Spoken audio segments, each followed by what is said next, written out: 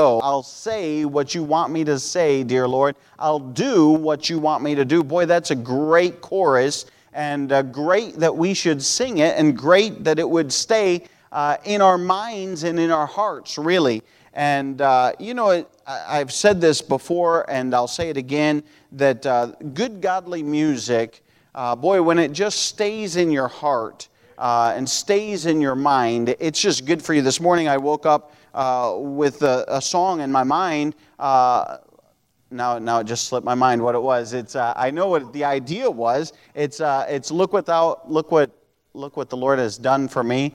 Something of that nature. I can't get the exact words, but basically I woke up with that song on my mind in the morning, and it was just stuck in my head all morning long, and just thinking about how good God truly has been to me in my life. And, that's a good thing, to wake up with good Christian music in your mind and in your heart, and that is a blessing. So praise the Lord for that. We're in the book of Psalms, so it is appropriate we talk about music. Of course, the book of Psalms was the songbook, really, for the Jews. They would sing many of these. And I don't know how they sang them, but I do know many of the Psalms as songs, and they're just good. It's a good way to sing the Bible, memorize the Bible, and it sticks in your mind, and so that's a wonderful thing. This evening I'm going to be preaching on a firm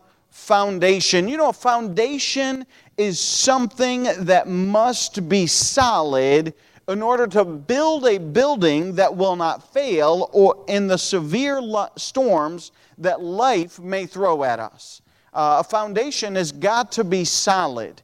And this psalm really deals with having a solid foundation. Psalm number 11, the Bible says there in verse number 1, "In the Lord put I my trust. How say ye to my soul, flee as a bird to your mountain? For lo, the wicked bend their bow, they make ready their arrow upon the string, that they may privily shoot up at the upright in heart. If the foundations be destroyed, what can the righteous do? The Lord is in his holy temple. The Lord's throne is in heaven. His eyes behold his eyelids try the children of men. The Lord trieth the righteous, but the wicked and him that loveth violence his soul hateth.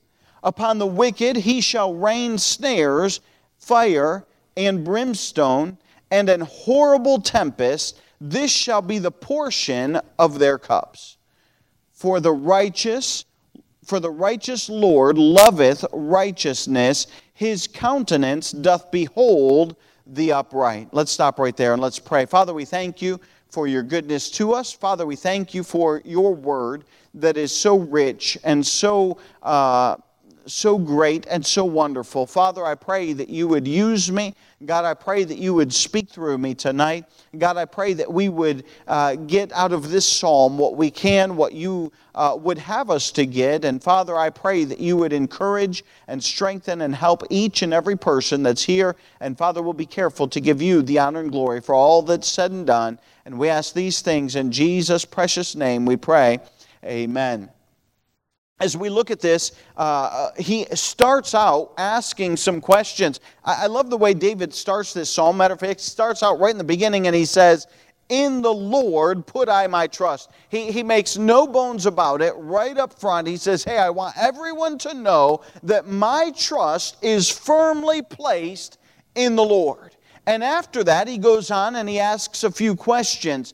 And as he asks those questions, the last question there in verse number 3, if the foundations be destroyed, what can the righteous do? I've often heard that verse quoted, and I've often heard it quoted many times, not maybe in the application of this chapter, but as we look at it, there's a great statement there. Hey, if the foundations are destroyed, boy, we've got a real problem. This church would have a foundation that it was built on physically. There's rock and concrete, and I wasn't here when they built it, but I'm sure all of that's under there. You know, if we were to discover, oh, the foundation is cracked, that's a serious problem. I've seen many houses or older buildings where the foundation is cracked or broken, and if it's not repaired, if they don't jack that building up and sustain it and rebuild that foundation, boy, that building suffers all kinds of structural problems and can actually lose a wall. You ever see a wall fall out from under a building, or, you know, it kind of crumples to one side, and it can be a real problem. Hey, listen, spiritually, the same thing is true for us. If our foundation crumbles beneath us, we're going to have problems. And you will face storms in this life.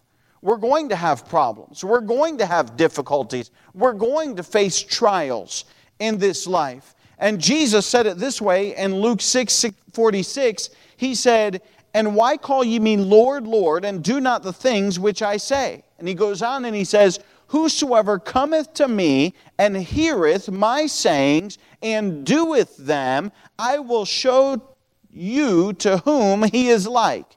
He is like a man which built an house and digged deep and laid the foundation on a rock. When the flood rose, the stream beat vehemently upon that house, and it could not shake it, for it was founded upon a rock." We, of course, know that song in junior church where we sing, "The wise man built his house upon the rock. The wise man built his house upon the rock." And then we go and we sing, "The winds came and the house stood firm. But then the foolish man built his house upon the sand." And hey, when the winds come and the rains come, that house was washed away. I guess, sadly, we'll find out in Florida how many houses are built on a solid foundation as they're facing a Category 5 storm. And so, you know, we'll find out. Maybe some of those won't hold up. Maybe some of them will. I don't know. But hey, the foundation has got to be firm. And as we look at this psalm, that is what he's dealing with. I want you to notice in the first two verses, he really is dealing with the feelings that people have given him. Notice there in verse number 1, he says this, "In the Lord put I my trust." Again, he states that right up front. Then he goes on and he says, "How say ye to my soul, flee as a bird to your mountain?" In other words, he's questioning. In verse number 2, he says, "For lo, the wicked bend their bow, they make ready their arrow upon the string, that they may privily shoot at the upright in heart." And he's expressing what has been given to him. These are some feelings that other people, probably those that are close, probably those that are maybe friends with the psalmist or maybe related to the psalmist, and they've iterated these feelings, they've expressed these feelings to the psalmist. And he's pondering, why would you tell me to flee to the mountain? Why would you tell me to run and to hide? And the wicked, the statement in verse number 2, hey, the wicked have waged war. Look at what they're doing to you. And the temptation there for David or for any Christian in a time when they're going through a storm or when they're going through difficulties is, of course, to flee and to run and say, hey, I'm getting away from all of this. And, of course, the idea behind that is the abandonment of the battle for right, saying, hey, you know, I'm done, I'm out, this ain't working out for me, and I'm running. And that's the temptation there for David. The abandonment of faith or hope. In other words, saying, hey, I'm not seeing this going forward. I'm not seeing a victory come at this point, and therefore I must flee.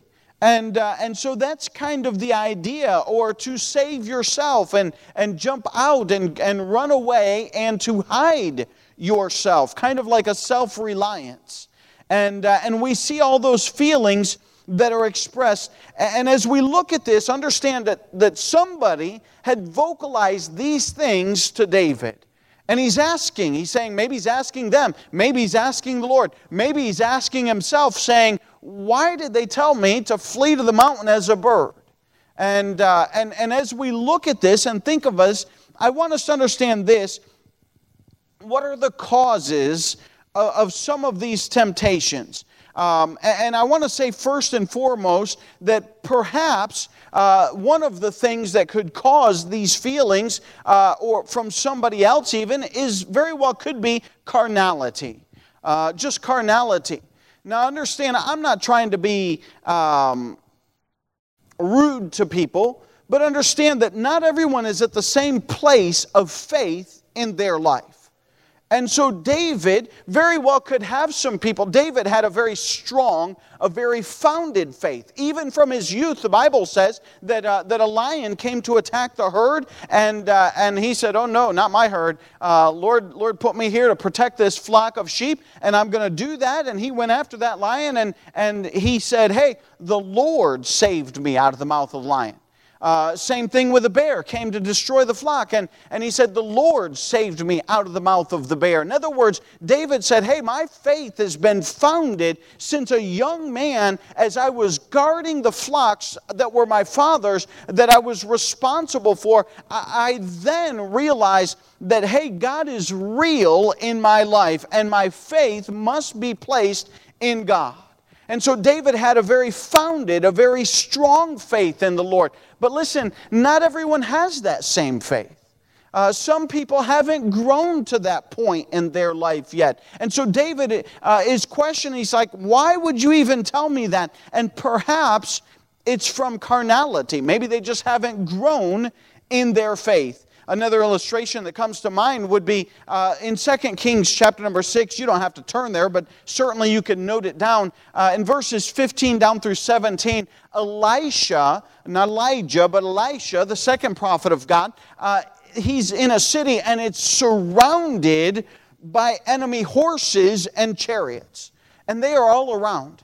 And his servant goes out and he looks around the hills and he sees and he says, oh my, we are absolutely surrounded by the enemy. And he goes back to Elisha and he says this, it's an oddly phrased question, but it basically means, he says, what are we going to do, Elisha? We're in trouble. I think he said, how do we now? Or something of that nature. But basically he's saying, what on earth are we going to do? Have you noticed that we're absolutely surrounded? There's enemies all around the city. And Elisha prays this in 2 Kings 6:17. And Elisha prayed and said, Lord, I pray thee, open his eyes that he may see. And the Lord opened the eyes of the young man, and he saw, and behold, the mountain was full of horses and chariots of fire round about Elisha. Hey, I'm just saying that sometimes faith allows us to see something that other people cannot see. And that's certainly true in Elisha's life. His servant did not see that. David was saying, hey, my faith is founded in the Lord. But others were saying, hey, why don't you flee to the mountains like a bird? Hey, why don't you get out of here? And perhaps they just weren't as, did not have as strong of faith as David had. Perhaps this, not just carnality, maybe it was concern for David. You know, a lot of people are concerned for your well-being.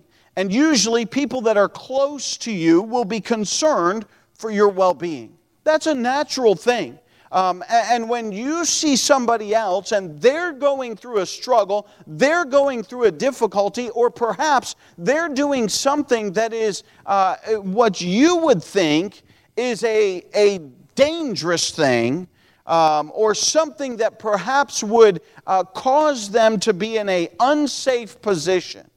I'll give you an example. Many times going to Peru as missionaries, a lot of people would look at us and say, boy, I don't think I could do it. I don't think I could take my family to Peru. And they would ask us, is it dangerous? And well, you know, I mean, I don't know. You know, it's to me, it's no more dangerous than being anywhere else. And I often thought, you know, if you're in the center of God's will, then you're probably in the safest place in the world. And so, but they're concerned. They see somebody going through, and maybe David's friend or David's relative was concerned for David and saying, listen, we're concerned for your safety. And so maybe that would cause a temptation.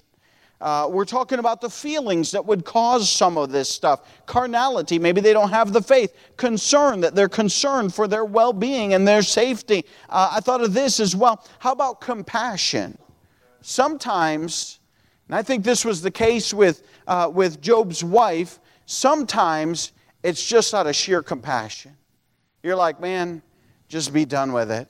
You know, you don't want to see somebody suffer any longer. And maybe that's the case with David. They're saying, hey, just flee to the mountains. We don't want to see you be endangered over and over and have your life put on the line. And Job's wife is often criticized because she did tell Job, curse God and die. But you got to understand this as well. You have to look at the other side as well. She had suffered loss. Those weren't just Job's kids that were killed. Those were her children that died.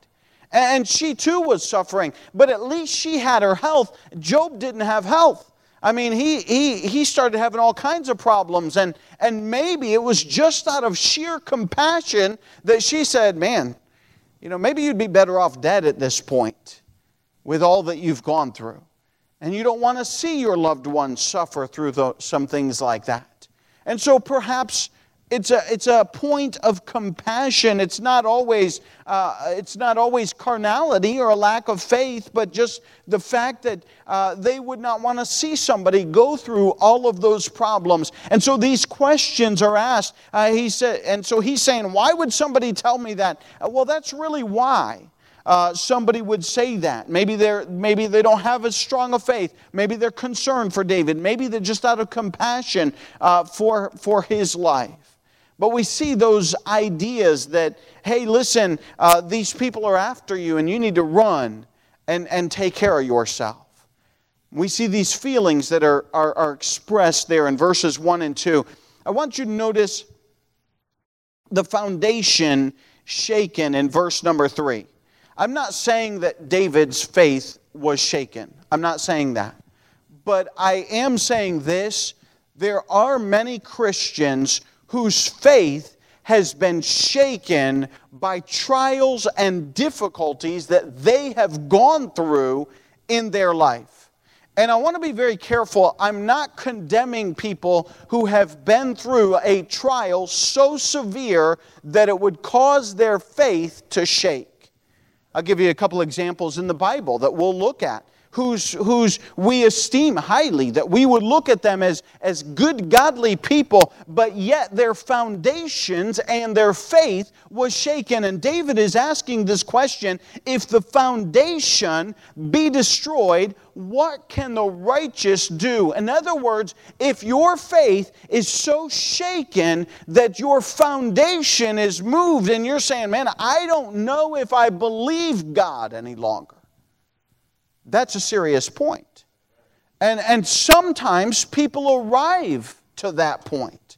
And listen, who's to say that you and I would not arrive to that point?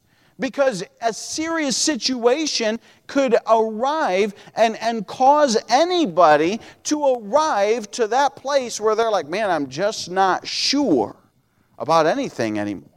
And so he says the foundation is shaken. Hey, I want to give you just a few things. What are some reasons that our foundation is shaken? The very first thing that I want us to realize and understand, that your foundation can be shaken when your focus on the problem and not the Lord.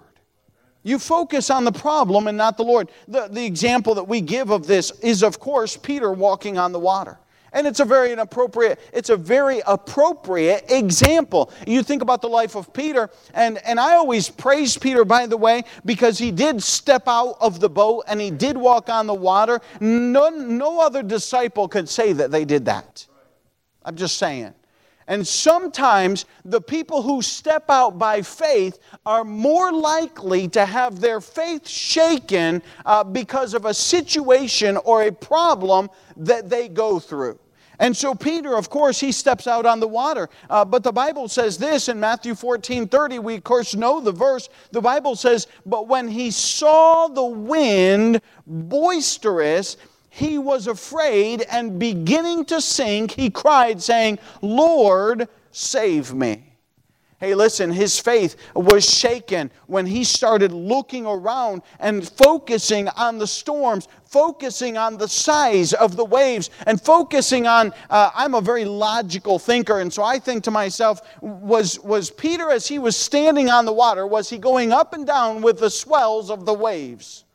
When he took his next step, was it like taking a step up or a step down? Because depending on the swell of the water, where it would have been. And I don't know the answers to all of that. I'm just telling you. And maybe Peter's mind started getting concerned about that. And Peter started wondering, well, am I going up or am I going down? And he started looking. And when he started focusing on the size of the waves and how great the storm really was that was around him, hey, that's when he began to sink, because his eyes were taken off the Lord. And I'm just saying that our faith can be shaken if we start to focus on the problems that are around us. And I'm not saying to ignore the problems, but I'm saying our focus should not be on them.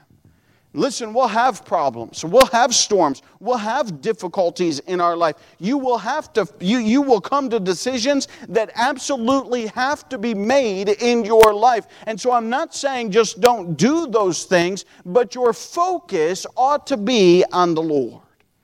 So we find that focus will cause our foundation to be shaken. How about forsaking the Word of God? Hey, listen, when you neglect the Word of God, your thoughts are not going to be turned to God. Listen, during the hard times, you ought to be spending time in the Word of God. Hey, during the good times, you ought to be spending time in the Word of God as well. That will help you. But we're specifically talking about troubles and having our foundations shaken. Listen, when it seems like you're questioning everything, hey, that is the best time to open the Word of God. Hey, go ahead and open up to the book of Psalms. And find a psalm like Psalm chapter 11 that affirms, and we'll get down there to where we find some things that will strengthen our foundation at the end of this chapter. But I'm saying this, open your Bible and find comfort in the Word of God and help secure that foundation by the Word that God has given us. Because if we forsake it, if we neglect the Word of God, then of course we're not going to be drawn closer to God. Of course we're going to have more problems and more difficulty in our life. And thirdly, not only focusing on the problem and forsaking God's Word, but really it can be forgetting that God is in control. It can really cause your faith to shake. You know, your faith can be shaken by that. Can I tell you this? I've said it many a times. There is nothing that takes God by surprise. There's nothing that takes God by surprise. I'm surprised all the time. Half the time, I'm surprised by my family plans. I'm like, oh, I didn't know we were doing that. My wife's like, I told you. She did. She probably did. I just forget. And I'm like, oh, I guess we're doing that. All right. And I'm surprised. Listen, we're often surprised by stuff. I mean, we just are. I almost got rear-ended. I looked in my rear-view mirror, and there was a van. Man, he was approaching me, and I know he swerved into the other lane and missed me, and I almost got rear-ended. And I thought, boy, that would have really surprised me. As a matter of fact, that would have probably not made my day. And listen, we are taken by surprise, but listen, God's not taken by surprise. God's always aware of what is going on. And He's not concerned by things. Listen, your life can change in an instant by an accident, by a call from a doctor, by a sickness, by a call from a friend. Your life can change automatically, and we need to remind ourselves that, hey, God is in control, and God is not shocked or surprised by the things that take place. Not only that, God always knows what to do. You ever been in those situations? I think I'm there regularly. And I think to myself, I have no idea what to do. And you know what? I'm glad that I don't always have to know what to do. I know somebody who does. And I can just go to God. And I can say, God, I'm not for sure what to do in this situation. I'm sure that there were many times in David's life when he was threatened, when he was endangered, when he was unsure of which way to go or what thing to do. And God and David would constantly throw him at the at the altar of God and say, God, I need your help in this situation. And I'm sure that God supplied that time in and time out, and that is why David could say, in the Lord put I my trust. We see the feelings that would generate that temptation to flee, or the feelings that would cause doubt to come in times of trouble. We see the foundations that can very well be shaken, and some of the things that would really cause those to be shaken in our life. I want to look at facts to build upon.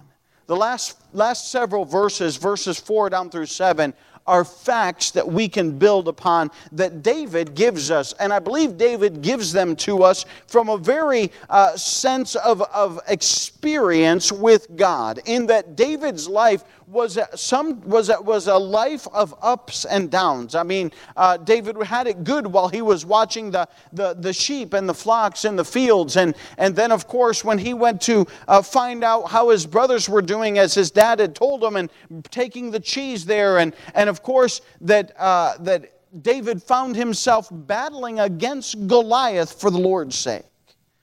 And of course, he won that, but then that did not win him ultimately favor with the king. Matter of fact, it kind of put him on the outs with the king. And the king, because of jealousy from that time forward, was very upset at David and tried to kill him several times and chased him throughout the wilderness and in the mountains. And you see a life of up and downs. And then finally, God exalts David to the king of the throne, only to find that later in his kingdom that he's running again for his own life as his son tries to overthrow him and take over the kingdom. You say, man, that's quite yeah, you should go back and read it. It's a wild story. I mean, it beats any of the things they got on TV today. I mean, it's really a wonderful story.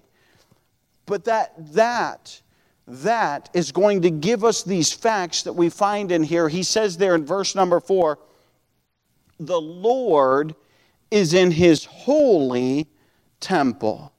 I mentioned this last week, but it's so true. The Lord is holy. What does that mean to us? It means that God will never do you wrong. Never. You could just mark it down. That God is always going to be just with you. And you say, well, I don't think God's been just with me in this or in that. Listen, God is holy. And God is not going to mess up or make mistakes. He is holy. He is without error. He is without sin. He is somebody that is going to always do right.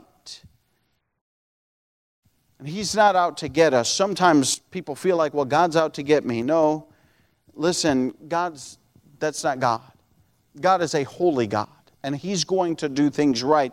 Most of the time, the people that think, well, God's out to get me, it's because they ain't walking with God. And they're not in touch with God. They're not in tune with God. And so they feel like that because they know in their heart they're wrong.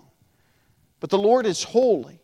Not only that, and I mentioned this, but God will, not only will He never do you wrong, but God will never make a mistake. Sometimes we're going to fail people, even by accident. Sometimes, things are just out of control. My kids aren't in here, so I can use them as illustration. I remember when my kids were little, and we'd tell them, hey, we're gonna go get ice cream. And you want to get 4 little kids excited, you just mention ice cream. Yeah, we're getting ice cream. And they were little, I don't know, 2, 3, 4, whatever they were. They were little, and they were excited. And you know what? We learned really quickly that we might have plans of getting ice cream, but something may change that. And so unless you are like driving to the ice cream place, don't even bring it up. That's what we learned as parents. Because there were a time or two that I have no doubt that we mentioned it, ice cream, and then something came up and we were not able to go get them ice cream. And guess what happened? We had 4 very disappointed little kids. We had failed them. Not on purpose. We didn't set out to try to fail them, but things happen, and sometimes we cannot control every circumstance and every situation, and sometimes we will fail people by accident. But let me tell you something, you can mark it down. God will never fail you. He never will, because He's holy. The Lord is holy, He says. He says there in verse 4, the Lord is in His holy temple, because God is holy. He says there the second phrase, the Lord's throne is in heaven. The Lord is high. In other words, He's sitting in heaven. He's got the best seat in the house, and He doesn't miss anything. He sees every bit of it. We're preaching through the book of Revelation on Sunday night, and every one of those, Christ says this to the church, I know thy works. God knows what we're doing. God knows all the good that we're trying to accomplish. God knows the amount of time that we spend reading in His Word. God knows the amount of time that we spend in prayer or don't spend in prayer. God knows the amount of time that we might witness to somebody else or not witness to somebody else. God knows all of the preparation that we would put in for teaching a Sunday school class or cleaning the church or do other things.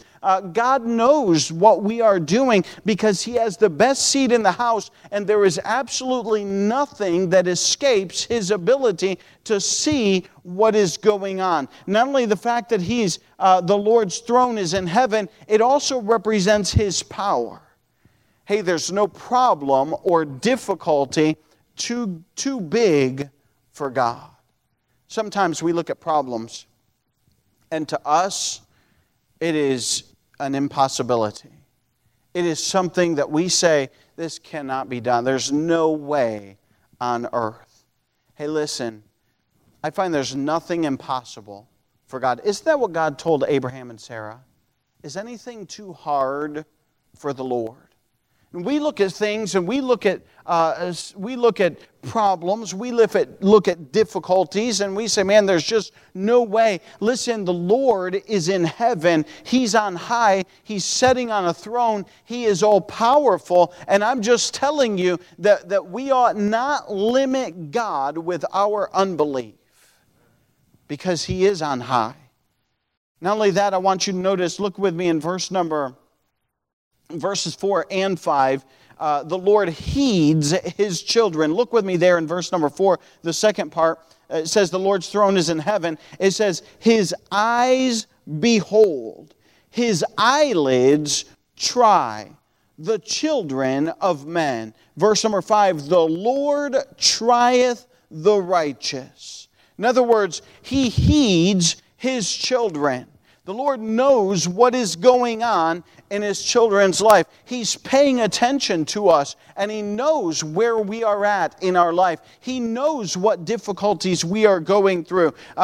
Much like, and I have to give the example of a mom, not like a dad, because moms are far more watchful over their children than dads are.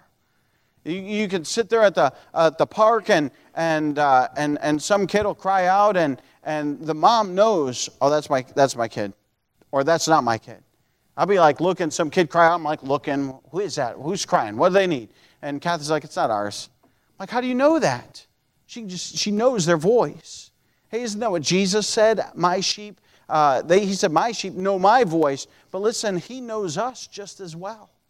He knows our cry. He knows what we're doing. His eyes see everything that is going on. I love this in verse number 5. Look at this. It says, the Lord trieth the righteous. You say, brother, that does not sound good. No, it doesn't sound good to us, Can I tell you something? Our faith grows through trials. It does. And the Lord allows trials to come into our life so that we will learn to trust Him even more. Go with me to 1 Peter chapter number 4. Save your spot there in Psalms. We'll be back there. 1 Peter chapter number 4. And I want you to see this. 1 Peter chapter number 4.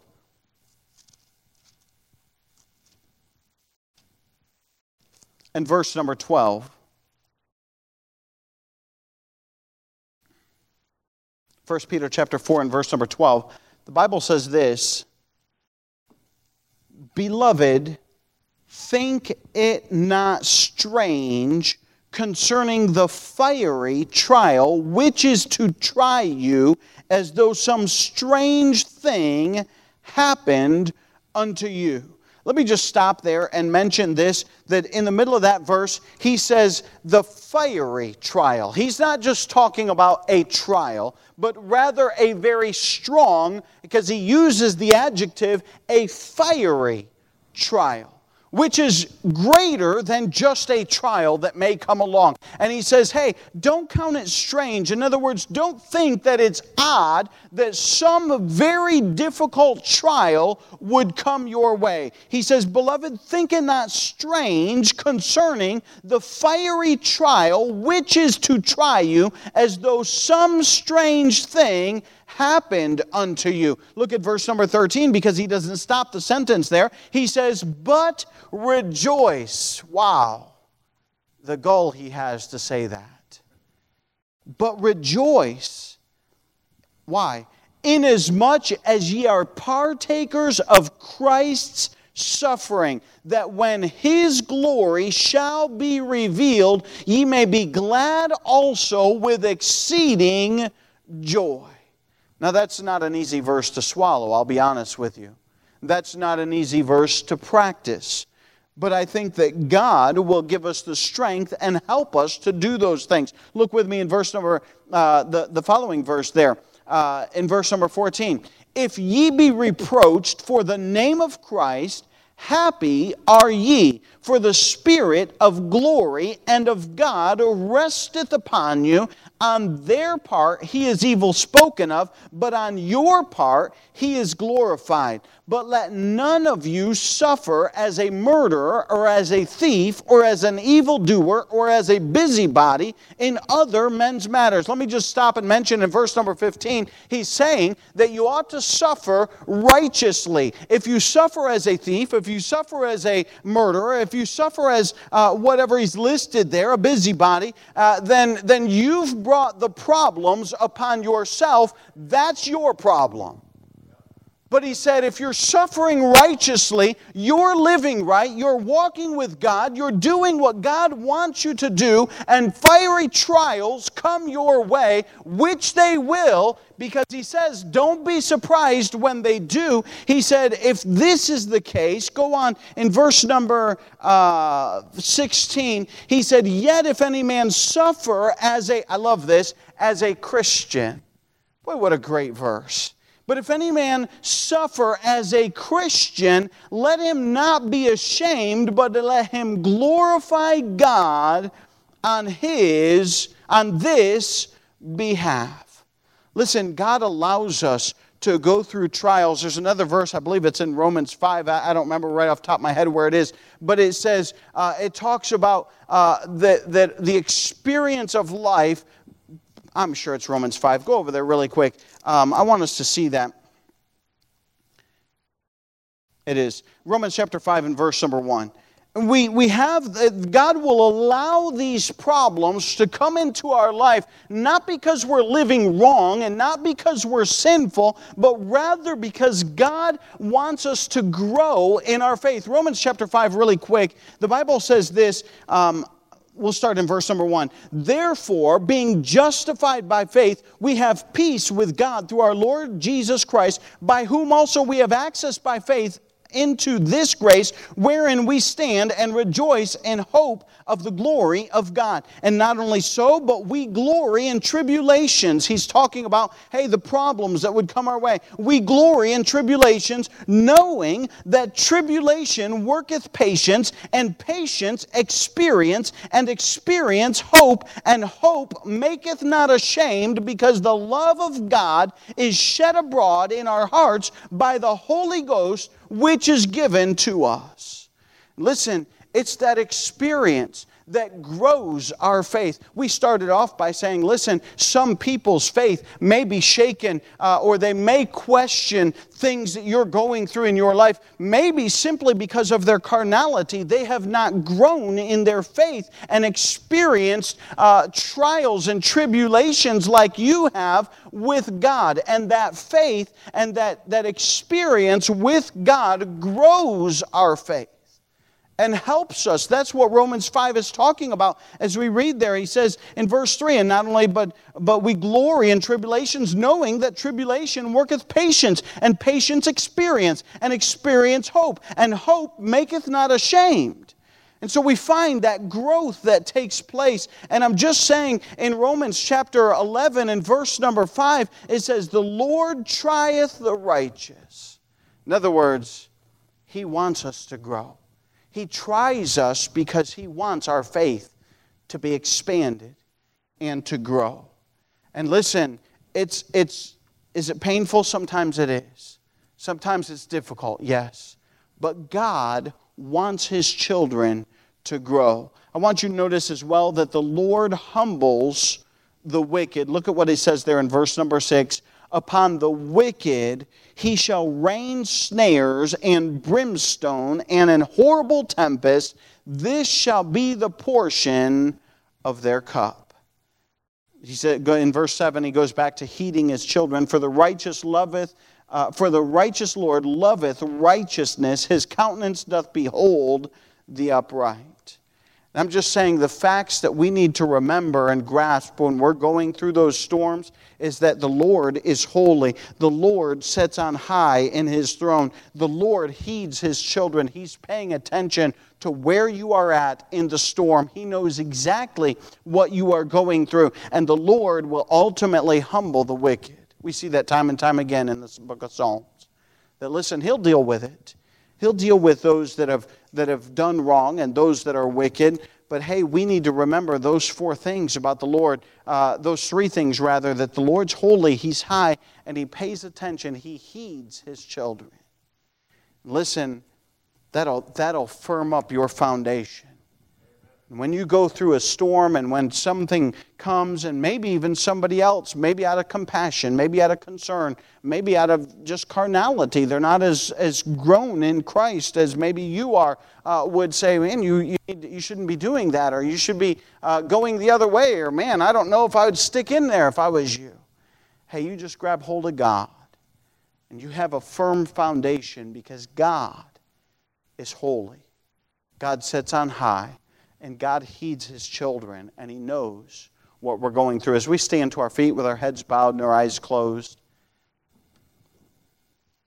Father, we thank You, God, that You pay such close attention to us. God, sometimes it seems like, and in our own mind, we would isolate the fact that we're out here all alone. God, maybe Peter felt that way as he was walking on the water and focused on the storm and started thinking, I'm out here all on my own. But God, we're never without You. You've promised never to leave us nor forsake us. And God, You would never do us wrong. God, You're not surprised by things that take place in our life. God, I pray that You would firm our foundation and our faith in You. And sometimes that comes through tribulations and fiery trials and hardships that we go through. And God, when they come our way, I pray that You would help us to keep a focus on You. God, to stay focused on Your Word. God, I pray that You would touch hearts strengthen believers, encourage the brethren. God, help us to know beyond any shadow of a doubt that we can trust you implicitly with our lives. God, I pray that you'd strengthen each and every person. We ask all these things in Jesus' precious name. Amen. As our heads are bowed and our eyes are closed, the piano's playing. If God's spoken to your heart, the altar's open. You can, of course, pray there in your seat. Maybe you're here, maybe you're online and you're listening and you say, you know what, I don't know the Lord like that.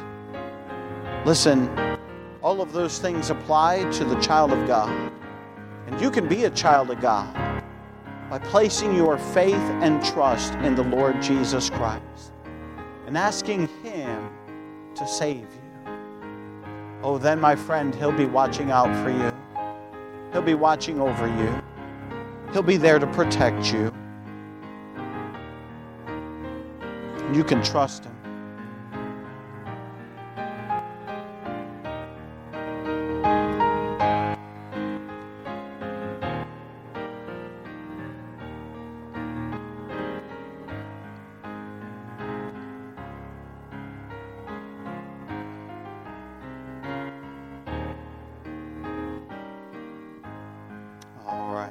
Our invitation to a close, and I ask you to be seated really quick. I know I went a little bit longer than I usually do. I just want to do. We'll do it a little bit different tonight than we normally would.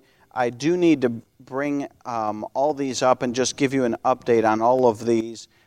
Scott Isom was in ICU, and he is doing better. He was in a normal room and possibly getting out of the hospital. So that is a blessing. We've been praying for him.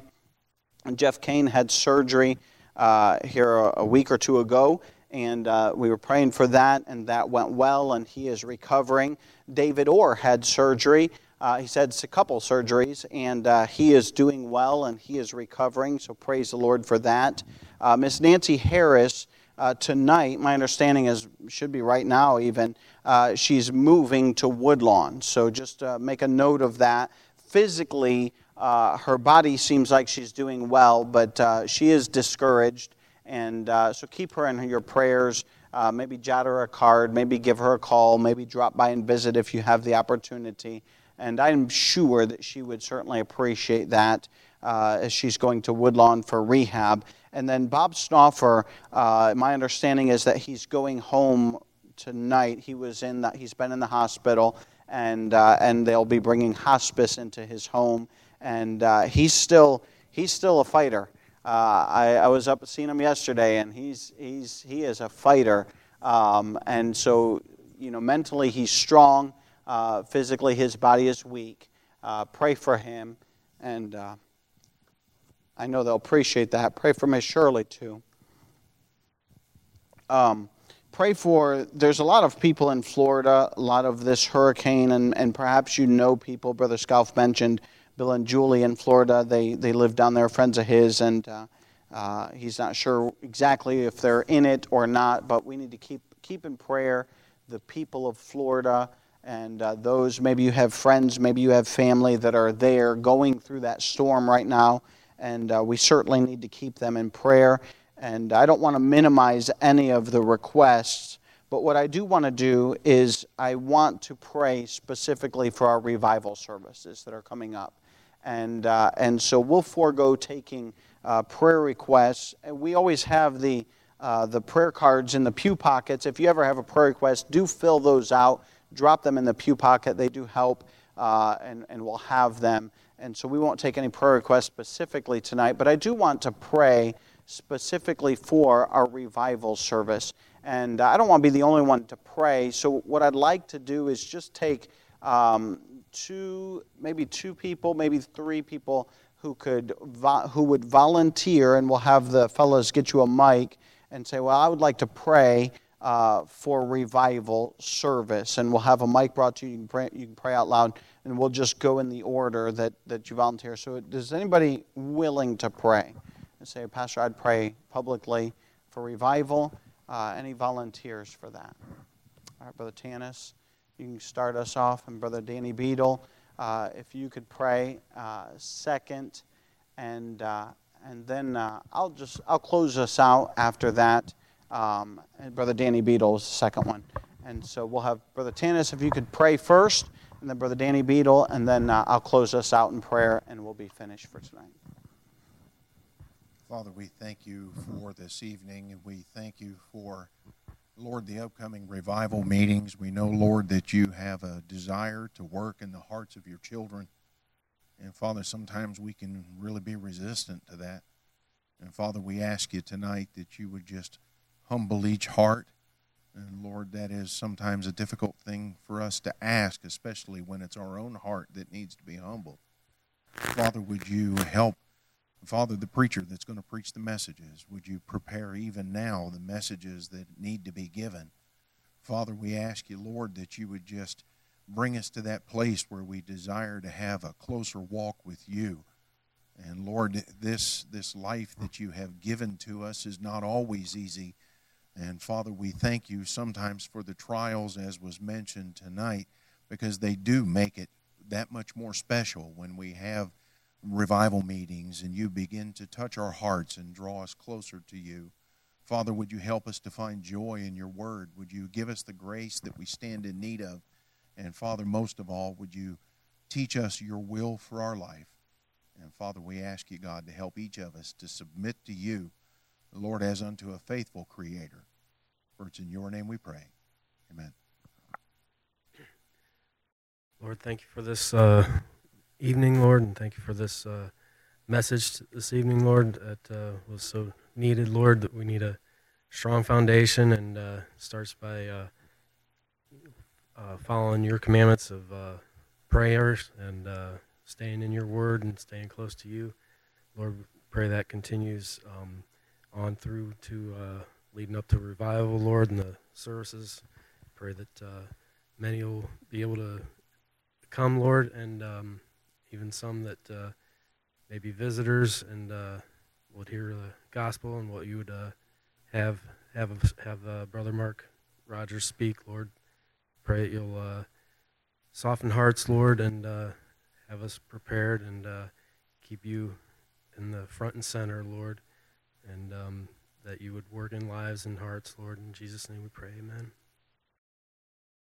Yeah. God, we thank you just for your goodness to us. Father, I thank you for our church. God, we thank you for just the many, many things that you have done in our church. And God, your just the sweet spirit that we have. And God, I pray that you would just bless our church. I pray that you would be with us as we go into revival service. God, we know that revival comes from you, but it comes from a people, Father, that would humble themselves. And so, Father, we ask that you would help us